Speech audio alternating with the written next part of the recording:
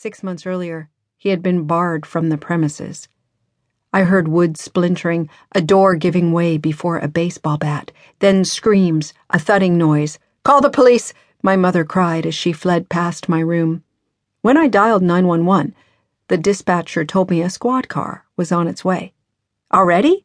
"Yes," the dispatcher said. Some minutes earlier, an anonymous caller had reported an intruder at the same address.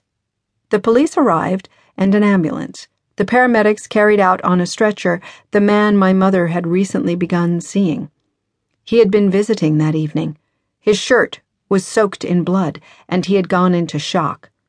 My father had attacked him with the baseball bat, then with the Swiss Army knife he always carried in his pocket. The stabbings in the stomach were multiple. It took the Peekskill Hospital's ER doctors the better part of the night to stanch the bleeding. Getting the blood out of the house took longer. It was everywhere, on floors, walls, the landing, the stairs, the kitchen, the front hall. The living room looked like a scene out of Carrie, which, as it happened, had just come out that fall. When the house went on the market a year later, my mother and I were still trying to scrub stains from the carpet. The night of his break-in, my father was treated for a superficial cut on the forehead and delivered to the county jail. He was released before morning. The next afternoon, he rang the bell of our next-door neighbor, wearing a slightly soiled head bandage, trussed up, as my mother put it later, like the spirit of 76. He was intent on purveying his side of the story. He'd entered the house to save his family from a trespasser. My father's side prevailed, at least in the public forum. 2 local newspapers, including one that my mother had begun writing for, ran items characterizing the night's drama as a husband's attempt to expel an intruder. The court reduced the charges to a misdemeanor and levied a small fine. In the subsequent divorce trial, my father claimed to be the wronged husband. The judge acceded to my father's request to pay no alimony and a mere $50 a week for the support of 2 children. My father also succeeded in having a paragraph inserted into the divorce decree that presented him as the injured party.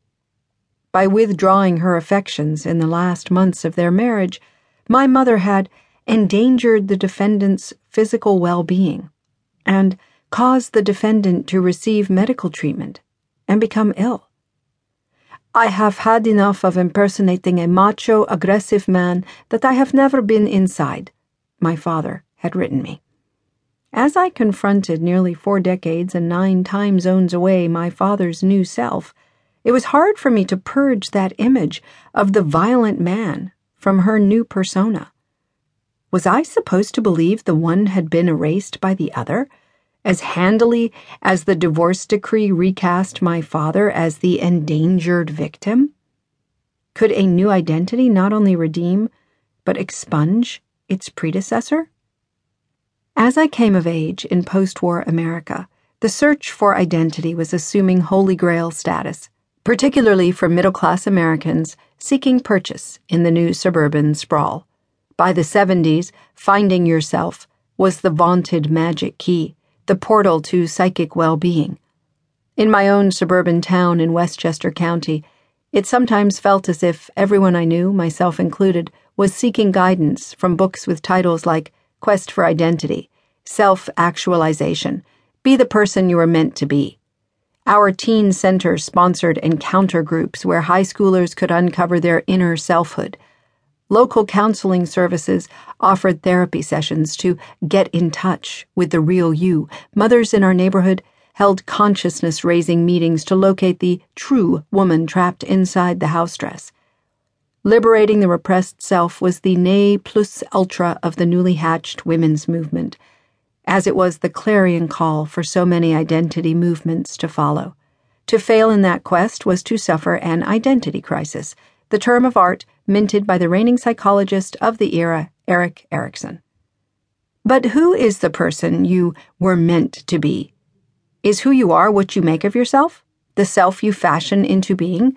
Or is it determined by your inheritance and all its fateful forces, genetic, familial, ethnic, religious, cultural, historical?